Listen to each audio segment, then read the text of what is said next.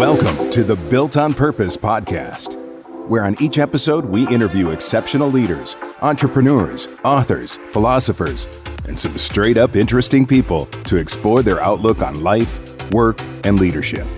And now, here's your host, CEO and co-founder of Y Scouts, Max Hansen. Welcome to episode 52 of the Built on Purpose podcast with Max Hansen, brought to you by Y Scouts. At Y Scouts, we deliver purpose-aligned and performance-proven leaders. Speaking of, today our guest is Josh McCarter. Josh is currently the CEO of MindBody, the world's largest wellness marketplace. Some interesting statistics on MindBody include they have over 70,000 fitness, beauty, and integrative providers running on their platform. They have 1.3 million plus users per month. Is that correct? With 3.5 million workouts and services booked per month, generating more than 1 billion in transactions per month. Wow. Prior to MindBody, Josh is a well-traveled serial entrepreneur and successful business leader. Outside of work, Josh has served on numerous boards, most notably the Juvenile Diabetes Research Foundation and Young Presidents Organization. Josh is an adventurer, have traveled to more than 50 countries and traversed the U.S. on his Harley. Josh, welcome to the Built on Purpose podcast. Thanks, Max. It's great to be here. Well, let's start out. I want to talk a little bit about the MindBody mission is to leverage technology to improve the health and wellness of the world. That's freaking awesome. Tell me a little bit more about that. Yeah, so our purpose statement is actually to help people lead healthier and happier lives by connecting the world to wellness. And so that's obviously a big remit when you think about all of the different wellness activities that the people can take on. And certainly during the pandemic, if anything we've seen is that the world is not well. The people that are getting, impacted by COVID in many cases have underlying health conditions that could be avoided if they practiced a better wellness regimen. So despite the fact that COVID's really impacted the wellness industry, we're really optimistic about the tailwinds that we'll have coming out of it. Yeah, I mean, just when I think about, companies' missions and purpose statements, just to be a part of a company that's doing something that's providing so much good in the world is so powerful. So super lucky to have you on the show, and I'm glad you're in that role. Yeah, thanks, Max. But I want to jump into the obvious, and I told you kind of when we're walking up here, I was watching a video. I think it was a CNBC interview. And he was talking about some of the obvious stuff given the COVID environment. Gyms, salons, and spas are reducing capacity and in upwards of 50%. I find it absolutely fascinating on what you guys are actually doing as a company in pivoting. You're investing in your infrastructure and building your technology and making those pivots. Let's talk about those pivots. I think it's really cool. Yeah, so as a global provider to the wellness industry, we started seeing the industry shutting down in January and February overseas, and then about a month later it hit us here in the U.S. So thinking about like mid-March. And as that happened, everybody started thinking, man, how are we going to stay connected with our customers? How long is this going to last? And in the fitness industry, it was relatively easy to see a line of sight that you can do virtual wellness. You can have a virtual fitness class or a one-on-one instruction. And we had actually been building out a platform and a strategy around delivering something that was fully integrated with our software for fitness businesses to be able to use to do video on demand, to do live streaming, and some other ways that they could stay in touch with their members. Well, that obviously got accelerated. We were planning on releasing that at our Bold conference in August, and we ended up accelerating it, and we got it out the door in May. And so the focus on that was really trying to give our customers an alternative to Zoom that they could have fully integrated with their business management system, because you can imagine if you're doing Zoom versus something that's integrated, it's not behind a paywall. So how do you sell those classes? It's not tied into your CRM system. It's not tied into your marketing systems. And so that's one of the things that MindBody has become known for, is really building this all-in-one solution for wellness businesses. And we just look at the virtual side of things as an extension of that platform. And now we really predict that the future of wellness is going to be what we call a hybrid model, where you will be doing classes in person, but you're also going to have to deliver virtual classes. That may be on demand, it may be streaming. It's been really interesting to see how in certain markets people are more interested in on demand, and in other markets they're more interested in streaming. So we think everybody needs to have both capabilities, and then over the next year it'll probably settle out, and we'll see what happens as we get more through the pandemic. That's interesting. So in a way, it almost fast forwarded some of your plans that you kind of had in motion. In a way. Absolutely. And I think that it wasn't as much of a pivot as it was an acceleration. Now, we also serve the spa and salon industry, and you can't do virtual haircuts and you can't do virtual massages. And so that industry, what we focused on was what we call a low touch client experience. And so if you think about going into any salon or spa right now, you're not sitting in the waiting room like you used to. We used to have nice lounges and areas that you could hang out, maybe sit in a massage chair. You're not doing that now. And so what we've done is a way for people to notify the business through messaging that they're there, they're ready, they can get checked in, they can go straight into a chair, they can go straight into a room, they can do all of their payments and their tips through a mobile phone, much like you would do with an Uber. And then all of the rebooking we're driving actually through an AI and ML product that we purchased last year. Yeah, that sounds convenient. I can't wait to use that. I've actually used the platform before I met you. I was scheduling back when you could go to yoga studios. I was scheduling yoga and realized that I was using the system. So, and we talked a little bit about this personally, but you have a dev team in India, and just trying to talk about where is the company geographically spread out? How has that started to adjust? And what are some of the pivots that you guys have made as an internal team? Yeah, so I think the first part is just the pandemic itself has caused you to reassess your overall real estate footprint. Pre-pandemic, we had 14 offices, and now we still have 14 offices, but nobody's going to the offices. In fact, the only office that we have is open right now is in Sydney, Australia. Our UK offices were open for a couple months, the last couple months, and then they shut down a week and a half ago when the UK went back down on lockdown. So right now we're reassessing our real estate footprint, really trying to say, okay, what makes sense in this new hybrid work model? We surveyed our team. Almost half of the team said, hey, either we don't want to come back full time or we want to come back in some kind of a hybrid fashion. In fact, I think it was closer to 75% when you put everybody together. And so that makes you really look at your real estate differently and say, hey, do I need all of this space? Even with social distancing, that's not going to last forever. So say it's another year. And the surprising thing for us was that we were able to keep up productivity. We thought, hey, everybody working from home, and especially for those, parents that have young kids that they're being, they're working and they're being teachers as well. We thought, man, our productivity is going to fall out. And we found just the opposite. And so that's been a great learning for us. And so we are going to lean in. We think it's actually a benefit to offer to our customers and prospective recruits is the ability to have flexible work arrangements. And then with India, we're looking at ways that we can tap into different talent pools. Certainly, India is known for a lot of things, and tech development is one of them. And as you get to a certain scale like us, we're operating in over 120 different countries. And so we're competing with companies that are already developing in, Eastern Europe and in South America and in India. And so frankly, to be cost competitive, we also have to tap into some of these other labor pools. And, interestingly, the way that our business has grown, some has been organic, some has been through acquisition. So around the country, we have different pockets of developers that have come from different acquired businesses. And so it's already distributed development that's happening now. And our what we call our Center of Excellence in Pune, India, is the only place where all of the disciplines are actually housed, and they're working on all of the products. And so we acquired a business there last year that only had about 40 people in it. They were kind of a dedicated developer for MindBody. And we've scaled that now to about 150. I bet by the time we exit next year, it'll be 250 to 300.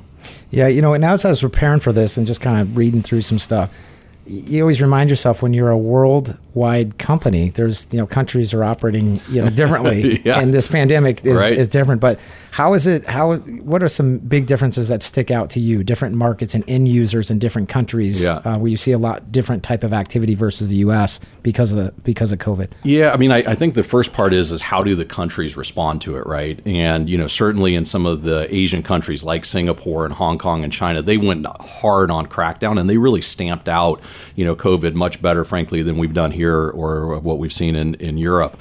And so some of those countries, like I was just giving a report today, Thailand's up 25% from last year, whereas the U.S. is down 35%, and New York and California are down 55% compared to last year. And so so that's one thing is just how the original approach happened, whether they enforce masks and social distancing and how they close different, markets. Now as things are coming back online, people seem to be doing it fairly consistently. So it's all about cleanliness, right? Like you don't want to go work out or get your hair cut or go onto a massage table if it hasn't been cleaned and disinfected. So that's kind of universal. Number two is we're definitely seeing distancing. So in the in the gym setting, it might be shutting down certain machines, like in the big box gyms where they've got 50 treadmills. They're doing every other one or every two, and in some cases, I've seen this more in Asia than in Europe and here. They're actually putting up plexiglass in between the areas so that it's really like your own kind of cube that you're exercising in if you're on some type of a cardio equipment. Mm-hmm. And then in the, in more of the boutique fitness, the yoga, Pilates, and spin, it's really all about capacity. And so what's happened is most markets when they reopen, I think California honestly was the most extreme anywhere I've seen it, 10% capacity. Imagine you had a yoga class with 20 people and now you can have 2. You're not even going to open your doors to do that, right? And so what we've seen is that most states are getting and countries 25% capacity, 50% capacity. And so the ones that start seeing more traction, the entrepreneurs that run these businesses have to get creative. They're thinking of, what can I do outside? Because I don't have limitations on outside. Maybe before I only had 4 or 5 class times during the day, but now I can offer 10 class times during the day. They're going to be smaller classes, but I can keep the revenue coming in and making that work. And then, of course, we've talked about virtual, and that's another way that people are driving revenue during these times. Yeah, by the way, when I go to the gym prior to COVID and people didn't have a towel and they're sweating on equipment, my question was like, what are you wiping the equipment off with? It was always weird. Now, nobody would ever do that. It was just a kind of there's certain positive things that COVID has brought to the table. One is cleaning your equipment when you work out. Yeah. Tell me about your journey becoming the CEO of MindBody. Yeah. I know I saw you this summer and you had just become the CEO. Right. Probably in press releases, I didn't see it. I was probably paying attention to stupid politics that I should have been reading press releases. But so congrats on that. That was in August, if I believe it. August, correct. Yep. And so, I guess what I want to get into here is, when we look at companies, especially when we hire leaders for companies, we usually see a visionary and then an executor. Yep. And it is come to mind as I look through kind of your profile that I think you're the combination of both, which is kind of rare. But what is further evidence of this is you were bought, so you were the CEO and co-founder of Booker, correct? Yep. And that was for how many years? I started that in 2010, or joined it in 2010. I was a spin out from a company I was on the board of. They had started building a technology module in that business that we thought could have some real legs. And so I ended up leading the spin out of that and raised the capital and then built that for 8 years. We sold it to MindBody in April of 2018. And then I joined MindBody at that point as Chief Strategy Officer. Gotcha. And then you went from Chief Strategy Officer to President and then promoted to CEO. Right? Yeah. And it was an interesting kind of timing because we sold in April of 2018. MindBody was a public company at that point. And then we ended up announcing that we were taking the company private with Vista Equity Partners in December of 2018.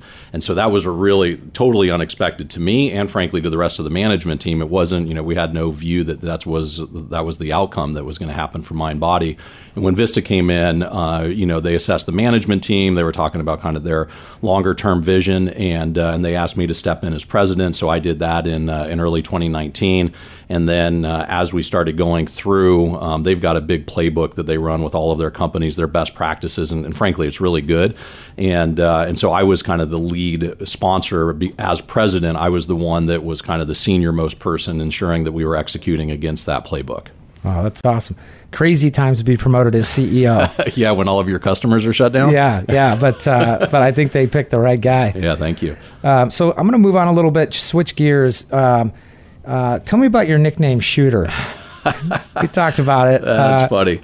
Yeah, so, I've had a couple nicknames in my life. None of them have ever really stuck for very long. So Shooter was from when I was at a company called Arbitech, where I was one of 4 partners. It was a technology distribution company.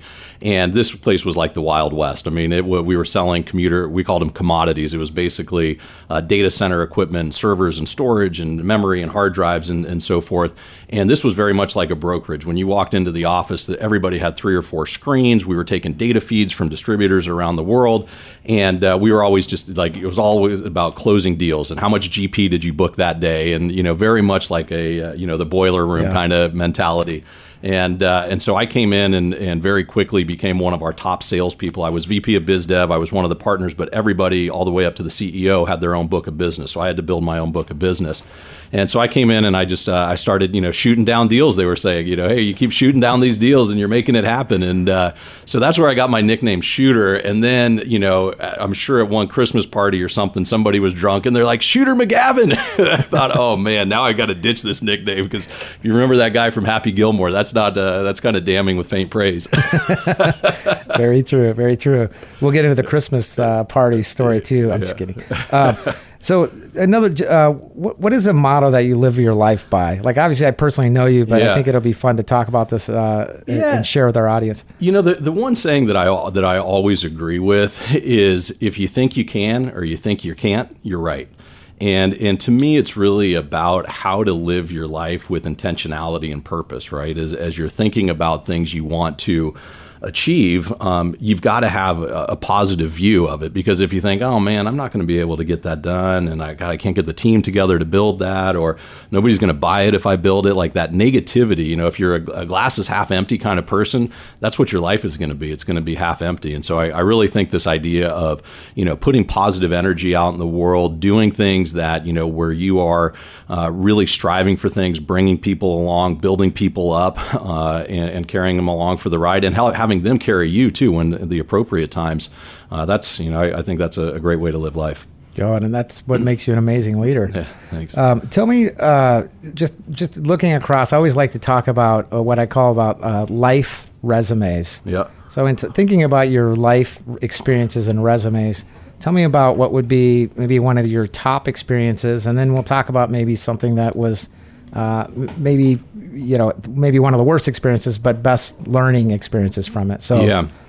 So I'll break it up into a couple of things. So life experiences, probably most challenging. My dad died when I was 12, and my daughter got diagnosed with type 1 diabetes when she was 4. So both of those were life experiences that you'd never wish on anybody, and certainly changed the course of my life. And interestingly, though, you can look at both of those and say, man, really horrible things to have happen. And again, going back to life is what you make of it, I think that I've actually turned those things into positive things, become very independent, as a result of not having a dad. And my mom was a huge influence in my life. And then with Charlie, her type 1 has given us like a different sense of purpose. And for my wife and I, we've gotten really deeply involved in charities. We've raised millions of dollars for it. I'd never wish it on anybody's kid. It's a horrible disease to have, but it's also something that, as a family, it's kind of united us around something, some commonality. And so that's really positive. And then on the other side, like positive things in my life would be really, I look at my wife and think about my marriage. We've been married for over 20 years. And she's a great life partner. She brought me, 2 amazing kids, and has supported my career and been, just the best that I could have asked of her as a partner. And then on the business front, I think, the 2 things that I would say that are, highlights. So, or one highlight was certainly selling Booker. And, you have as an entrepreneur always this desire to build something that is meaningful and makes a difference, and then that somebody's actually willing to pay for, right? And so that happened, and we sold the business again in 2018. And so that was great. And then lowlights, I would say, usually have to do when you have to make some really tough decisions about your business.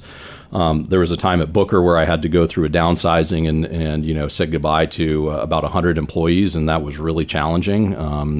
Now here with COVID, we also had to go through a massive restructuring we planned for it in March. We executed it in early April, and we ended up having to let go of 600 employees and furlough 200 additional employees. And, no matter how you're wired, like doing something like that is just horrible. And imagine having to do that remotely, right? Like we're doing it over Zoom calls and emails and so forth, not something where we can actually look these people in the face. They're getting let go for no fault of their own. They did nothing to deserve it.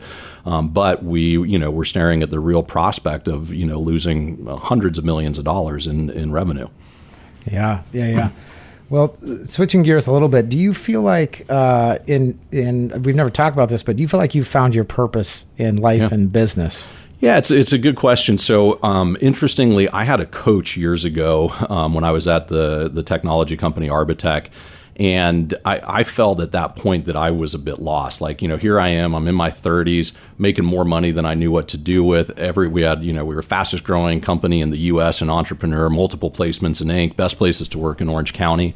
And I still felt lost. And so I got a coach, a guy named Vance Caesar out of Orange County. And part of his program was really thinking about kind of your beliefs and your values, and then thinking about your purpose. And so part of his, process was you would write a purpose statement and think about it. And it actually took a while to kind of get there as you start, because you have to kind of clear your mind, right, to be able to think about, okay, what am I put on this world to do? And so I came up with a purpose statement. This was when I was I'm 47 now, so I was probably 32, 33 then. And that has been something that has helped me like kind of figure out, hey, am I on track or not? And the statement itself was to live and experience life as an adventure, building rewarding friendships and partnerships along the way, while enhancing my life and the lives of those around me. And so it's a pretty big, you can fit a lot into that, right? But it does help me think about like, hey, am I doing things that am I enhancing my life, and am I enhancing the life of those around me? It could be my employees, could be my family, could be my business partners. And also thinking about, really living life as an adventure. Like I like you said, I've traveled over 50 countries. I love riding my Harley, and I also just like, kind of doing fun things and different things. And, I don't want to live a staid life. We're all only on the earth for so long. And I want to look back and say, hey, man, I've lived my life without regrets. I've done everything I set out to do and more. And I've also impacted people in a positive way. Yeah, no, and I've seen it. He recently came over to my house for Halloween, and he was Joe Exotic. And there's a picture of this online, so we'll talk about it. But he still has a mustache. You guys won't be able to see this, but he still has the mustache from the costume. He doesn't have the handlebars, but he had the best Joe Exotic costume. There was actually another guy that showed up as Joe Exotic, and he had him beat. And the other guy had a knee brace on. Yeah. So he had some extra gear, and his name was Joe. And his name was Joe. Yeah, and he didn't hold a candle to this. But on a serious note, I think I have met. How I came to know Josh is I hired a head of sales that was working for MindBody, Yep. And she came over and worked for me and kind of made the introduction. And I just kind of poked around and I asked, her name's Christine. I asked Christine about Josh, and she said, man, he knows how to have a good time. And so I asked, some stories, and now that I've gotten to know him, it really holds true. But let's dig into that a little bit. I mean, you seem to always have a good time. Obviously, you're getting a lot done at work. Yep. You're making a lot of big stuff happen on the work front, but you always, I feel like you balance it well, and you do it naturally. It's not like you're having a good time and it's an artificial, good time. I think it's all across your life. But talk about why that's important and how that comes so naturally for you, both inside the office and then personally. Yeah. So I think that, fortunately, I've just got a positive disposition, and I think I'm just naturally wired like that. But there's also a part of it, which is, man, when you're grinding as hard as we do, building businesses and so forth, you've got to have a release, right? You have to have something. And, people talk about work-life balance or work-life harmony.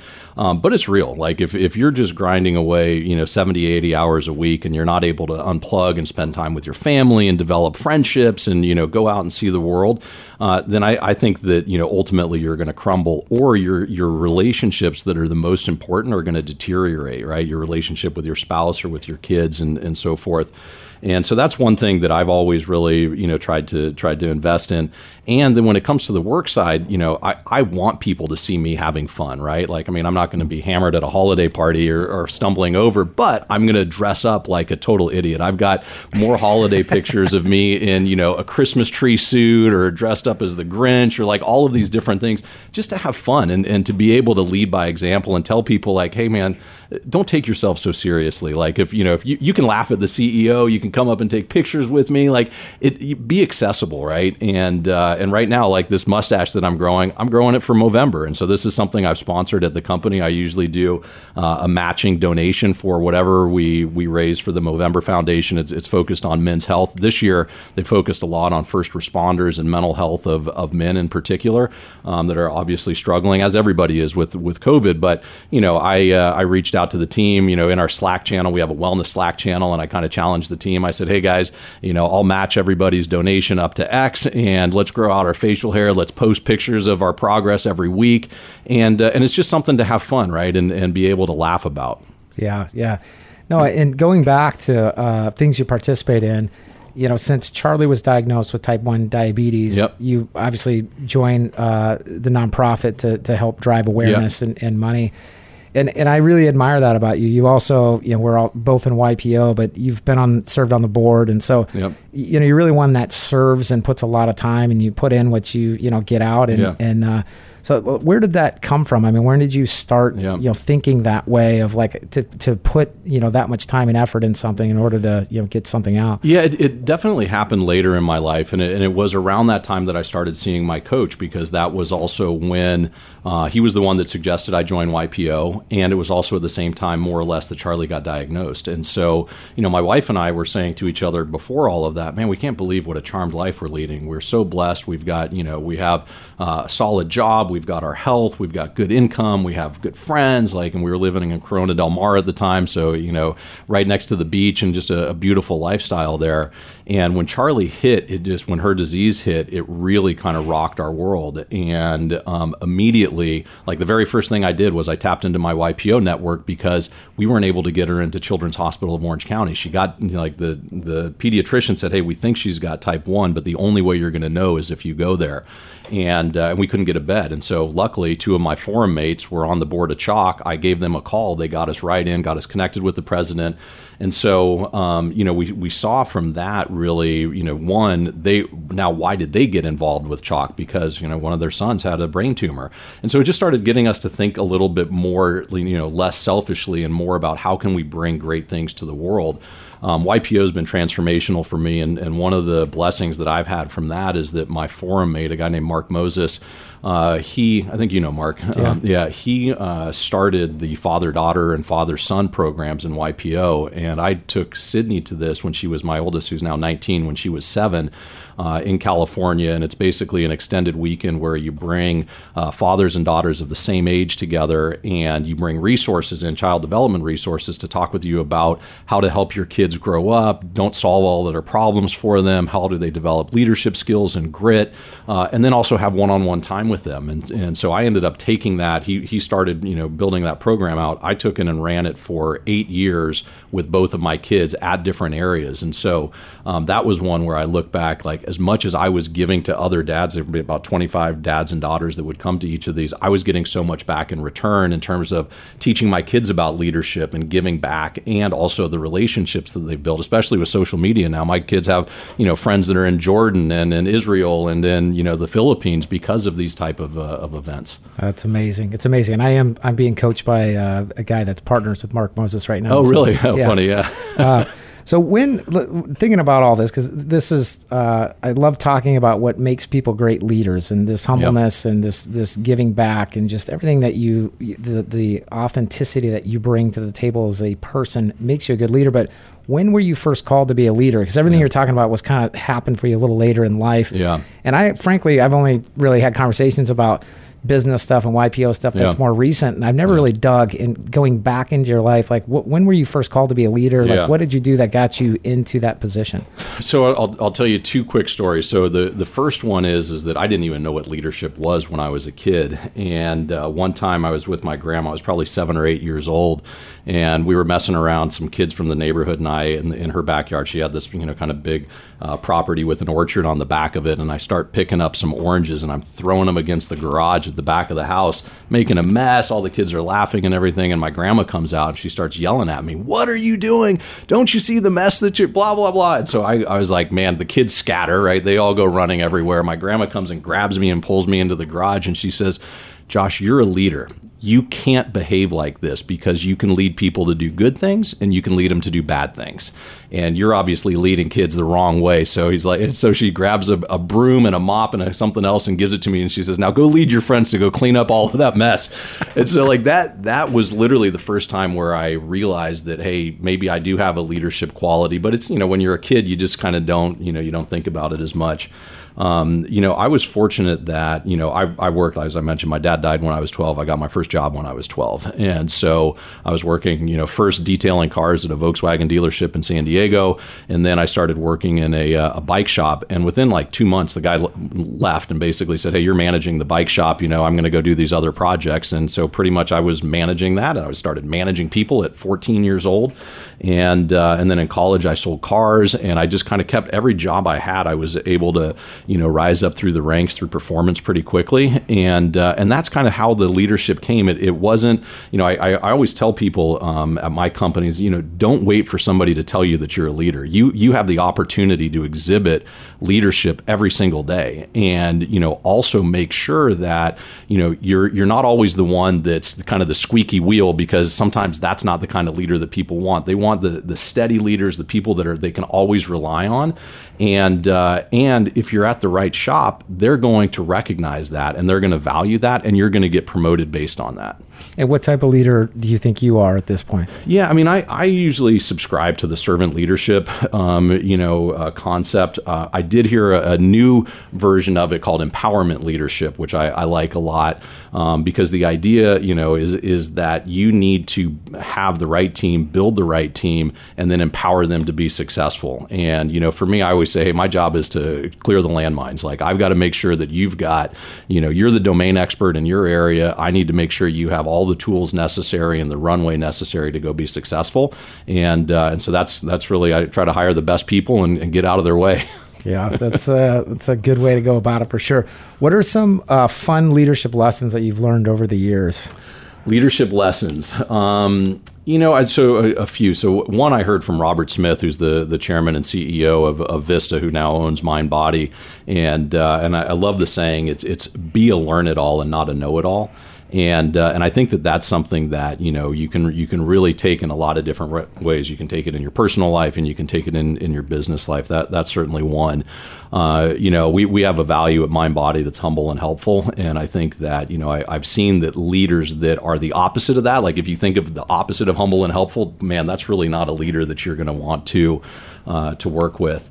And then I also think that, this concept of really hiring the best people and building a team and letting them be successful and get out of the way, and also giving them the accolades for the work. Like I try when I'm doing a board presentation or when I'm talking with other folks, it's not about me, right? It's not about my success. It's about Jimmy's success for bringing this idea forward and opening up a whole new market for us. And so those are, some things that I think that especially younger leaders a lot of times don't think about, because they are thinking about, hey, how do I stand up above from the crowd? And, I just appreciate on our team that we do have a culture of people that, at every level from a, manager to a director to a VP, they don't always try to take credit for what's happening. It's always a collaborative effort. They're giving, praise to their team. And I think that goes a long way when you're developing your leadership skills. Yeah, no, 100% agree. I think anytime we look at companies that have what we see as great values, there's always a learning value. Ours is relentless learning. Yep. And yes, it's terrible working for a know-it-all. Yeah, especially super talented people. They just shut down. They quit bringing in new ideas. It stifles innovation. So that's one thing I in terms of leadership thing where I've seen people fail with leadership. It's always been people that come in with that I'm a know-it-all. I'm the smartest guy in the room, because a few things happen. Number one is that they don't retain people that are smarter than them. They don't even think about recruiting people that are smarter than them, because they either don't want to be challenged or they think they know everything better than anybody else. So why are they going to stretch for that, A+ player in a perfect area or particular area? My uncle told me, early on, he said, and he was a very successful entrepreneur, he said, a good CEO surrounds himself or herself with somebody that makes up for their weaknesses. And I thought that was really smart. And then later, I drew a corollary because of somebody that I worked with that was, always the smartest guy in the room.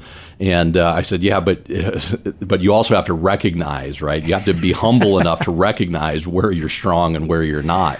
And frankly, a lot of people don't.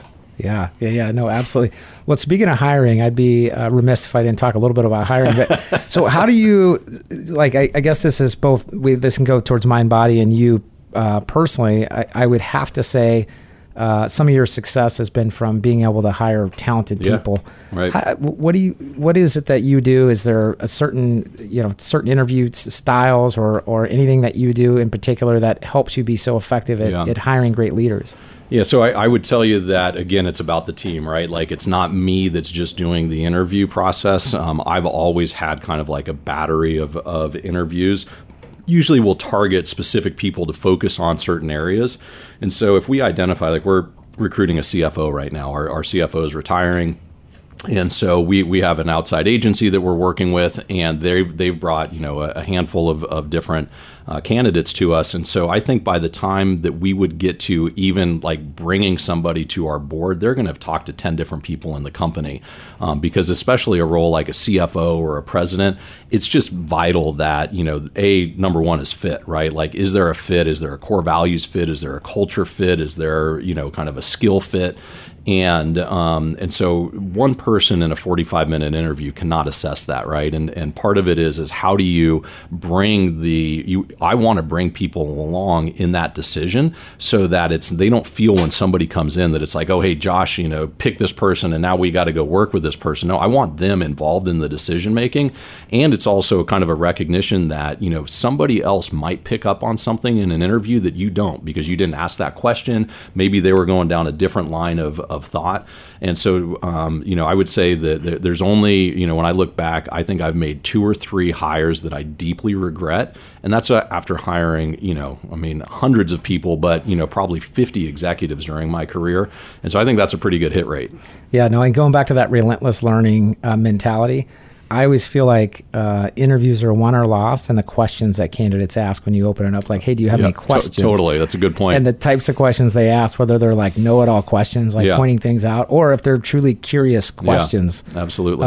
But speaking of curious, what are you curious about now? What are you most curious about now? Yeah, I think, 2 things. One is kind of, hey, what does this world look like? And specifically in the wellness industry after the pandemic, the industry reports say that 25% of the industry is going to be gone. And so, what I wonder is, okay, well, how fast does it bounce back, right? And what does the new normal look like for the wellness industry? Are we still going to be operating on, reduced capacity? Are we going to be operating, with just kind of hybrid models and virtual and so forth? And so I think that's that's one area that I'm curious. And then probably as everybody that, depending on the time that you're listening to this, would be curious about is, hey, where do we land with the election and everything that's going on in politics right now? Yeah, no, absolutely. And what do you find? Obviously, you've done a lot of things, right? You're a very humble person. Yep. But what do you find most challenging in life right now? Work and life. I think, so most challenging would be, I think just the division and everything that exists today, even among my own friend groups. You get into certain, whether it's politics or, globalization or climate warming or trade, there's so much polarization now that, trying to find that common ground is definitely challenging. The other part that I look at and think, boy, I'd really like to see this get settled is just, as we're thinking about the broader competitive landscape, when we look at Peloton and what's happening there, and you have a lot of people that are saying, hey, it's all about virtual in the future. I don't think it is, man. I think that technology is important, but I think the community is even more important. And, again, some of those same forces that are, pulling friendships apart are also kind of pulling communities apart. And so I think that that's another challenge that we've got as a society is, how do we bring communities back together and do that? The wellness community has always been kind of a very tight-knit community. And we just had our Bold conference today. We had over 1,000 people attend that, and it was great to kind of just hear the stories of survival and struggle and grit and everything that's been happening there. So those are a couple things that I challenged by. I will tell you, like jokingly, but one of my biggest challenges in work is I'm horrible with Excel. It is just something that I've never been good at, and I've never taken the time to get good at it. And now I have a bunch of people in FP&A and data science that can do all the Excel work for me. I think one thing that's changed even since I've known you is you traveled a lot for work, and I think you're the type of person that it was part of the job. Yep. But I think you actually enjoy it. Yeah. And so you've had to change your lifestyle quite a bit, which has been good for me because I get to see you around town more often. But it's been quite a shift for you, correct? Yeah, it's been a huge shift. I mean, I'm normally, racking up a couple 100,000 miles a year, gone 50% of the time. And so on one side, it's been great to be home. Last year, my daughter was a senior in high school. And so we got to spend really an extra 6 months together. And, before she took off to Cal Poly. And so that was great. And, I'm home now. I'm cooking most of our dinners. I love grilling. We've got a smoker and a grill. And so I'm always out there, doing that. But it has been a challenge also just being home more. And, it's because I really miss the team. Like I miss seeing people. I like going on, trips, meeting taking out the top performers in all of our offices, going and doing town halls and so forth. And so now we've just had to adapt to be able to do that with Zoom. And, it's definitely not the same, but it's better than nothing. Yeah, I think you're like me. I think when people will appreciate when you come out to see them more in the near future once we get further down this, and I look forward to that because I'm the same way. Yeah. Old school in the right way, where you make the trip to meet somebody face to face, shake their hand, maybe not shake them, maybe an elbow bump these days. Yeah, but no, I agree. So tell me, speaking of COVID, and so I talked to you obviously pretty often throughout it. What have been some COVID like blessings for you? Like things. I mean, obviously this hasn't been great for a lot of people, but I think there's things that certain people take away.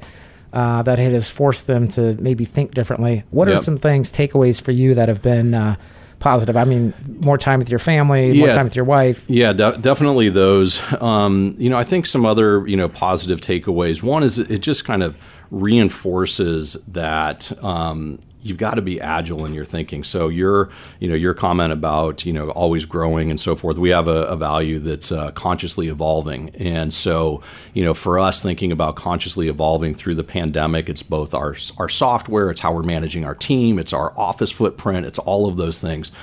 We frankly have become so much more efficient as a business as a result of this.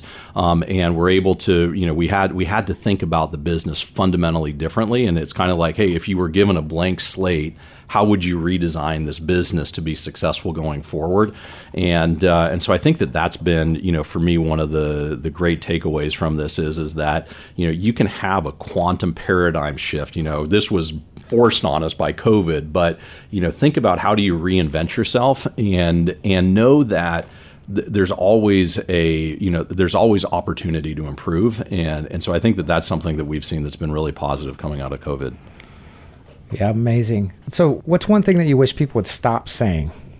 Yeah. So there's something, I mean, and I always think of COVID, like for me, it's like the new normal. Yeah. I just kind of, the new normal is just normal for me, but anything that like sticks out. Yeah, I mean, one thing that everybody, I haven't heard it in a bit, but unprecedented. God, that word's driving me crazy, right? Like if I hear unprecedented again, I'll go nuts.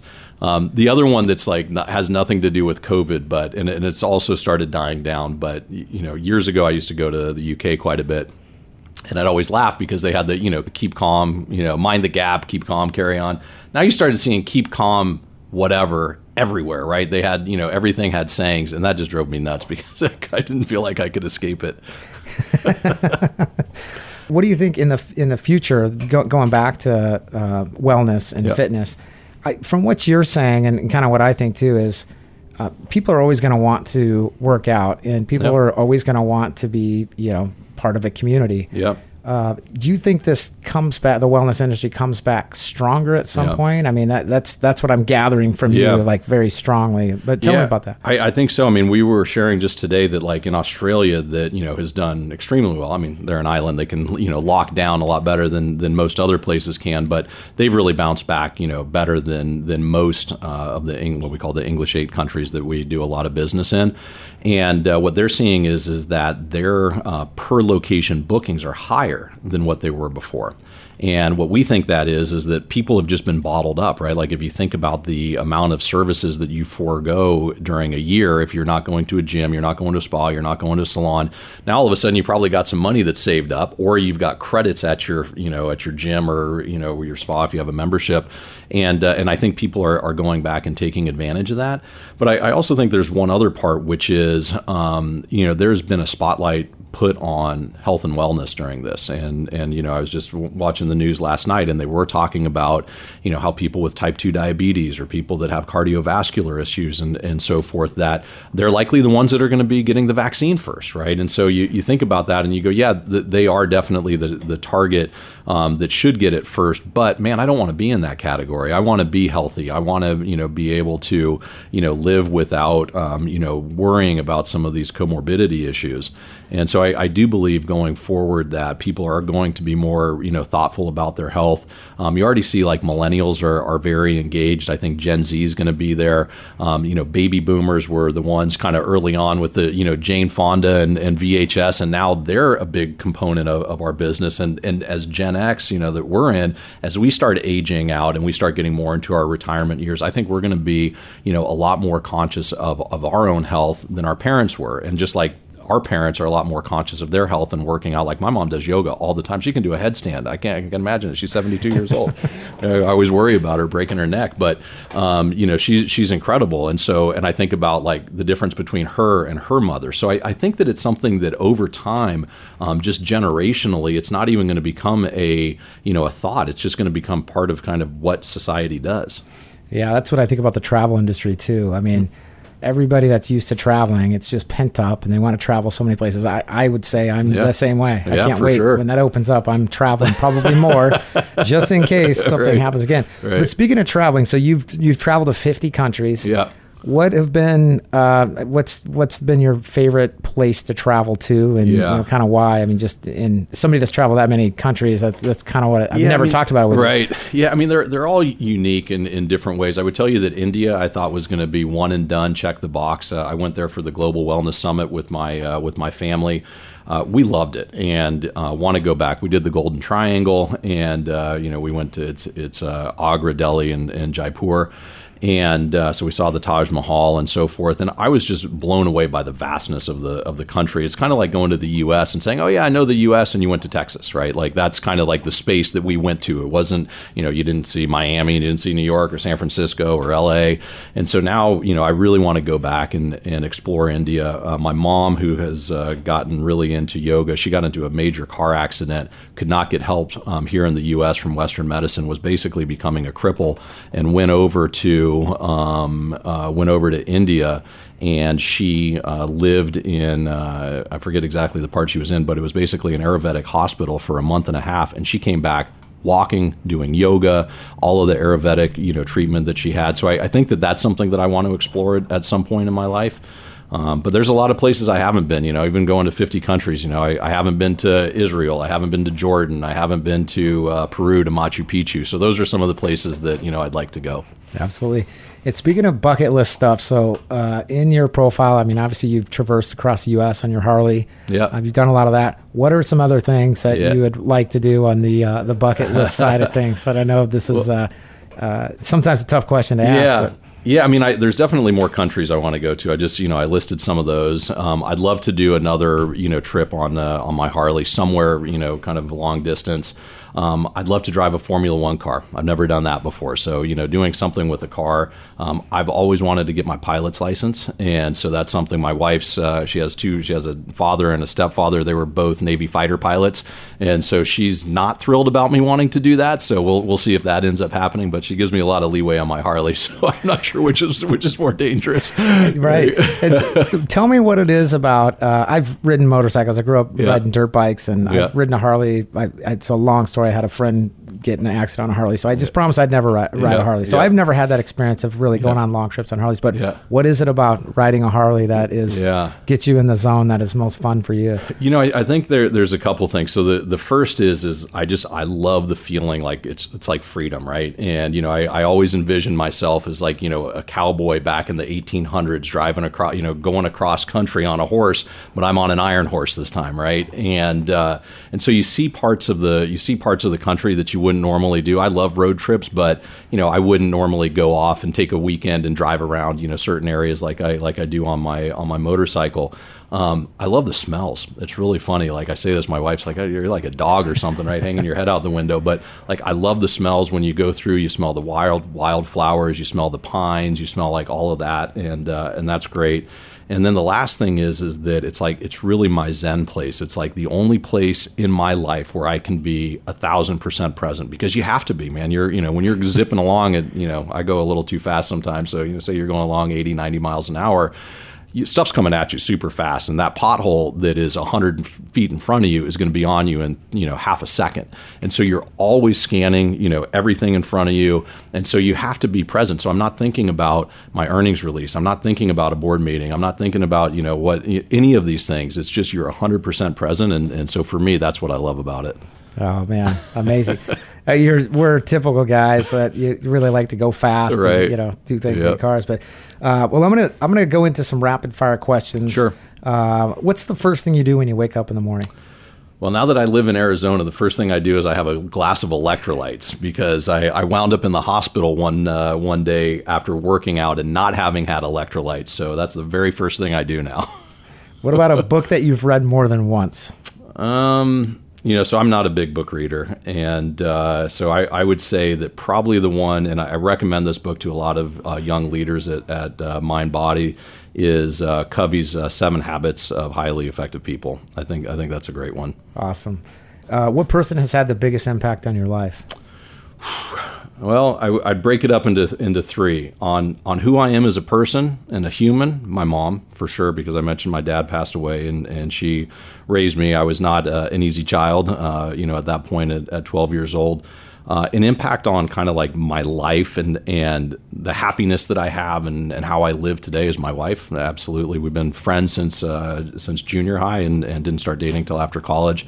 And then on business was my uncle. And he, you know, was a serial entrepreneur, also went bankrupt. And, you know, so I saw the high highs, the private jets and the house in Aspen, and I saw I'm destitute right now, and then came back and built a company and took it public. So really, you know, talk about grit and determination. That was something I learned from him. Yeah, you've talked a lot about him in our conversation. So if you could teach one subject to children in school, what would it be? Grit.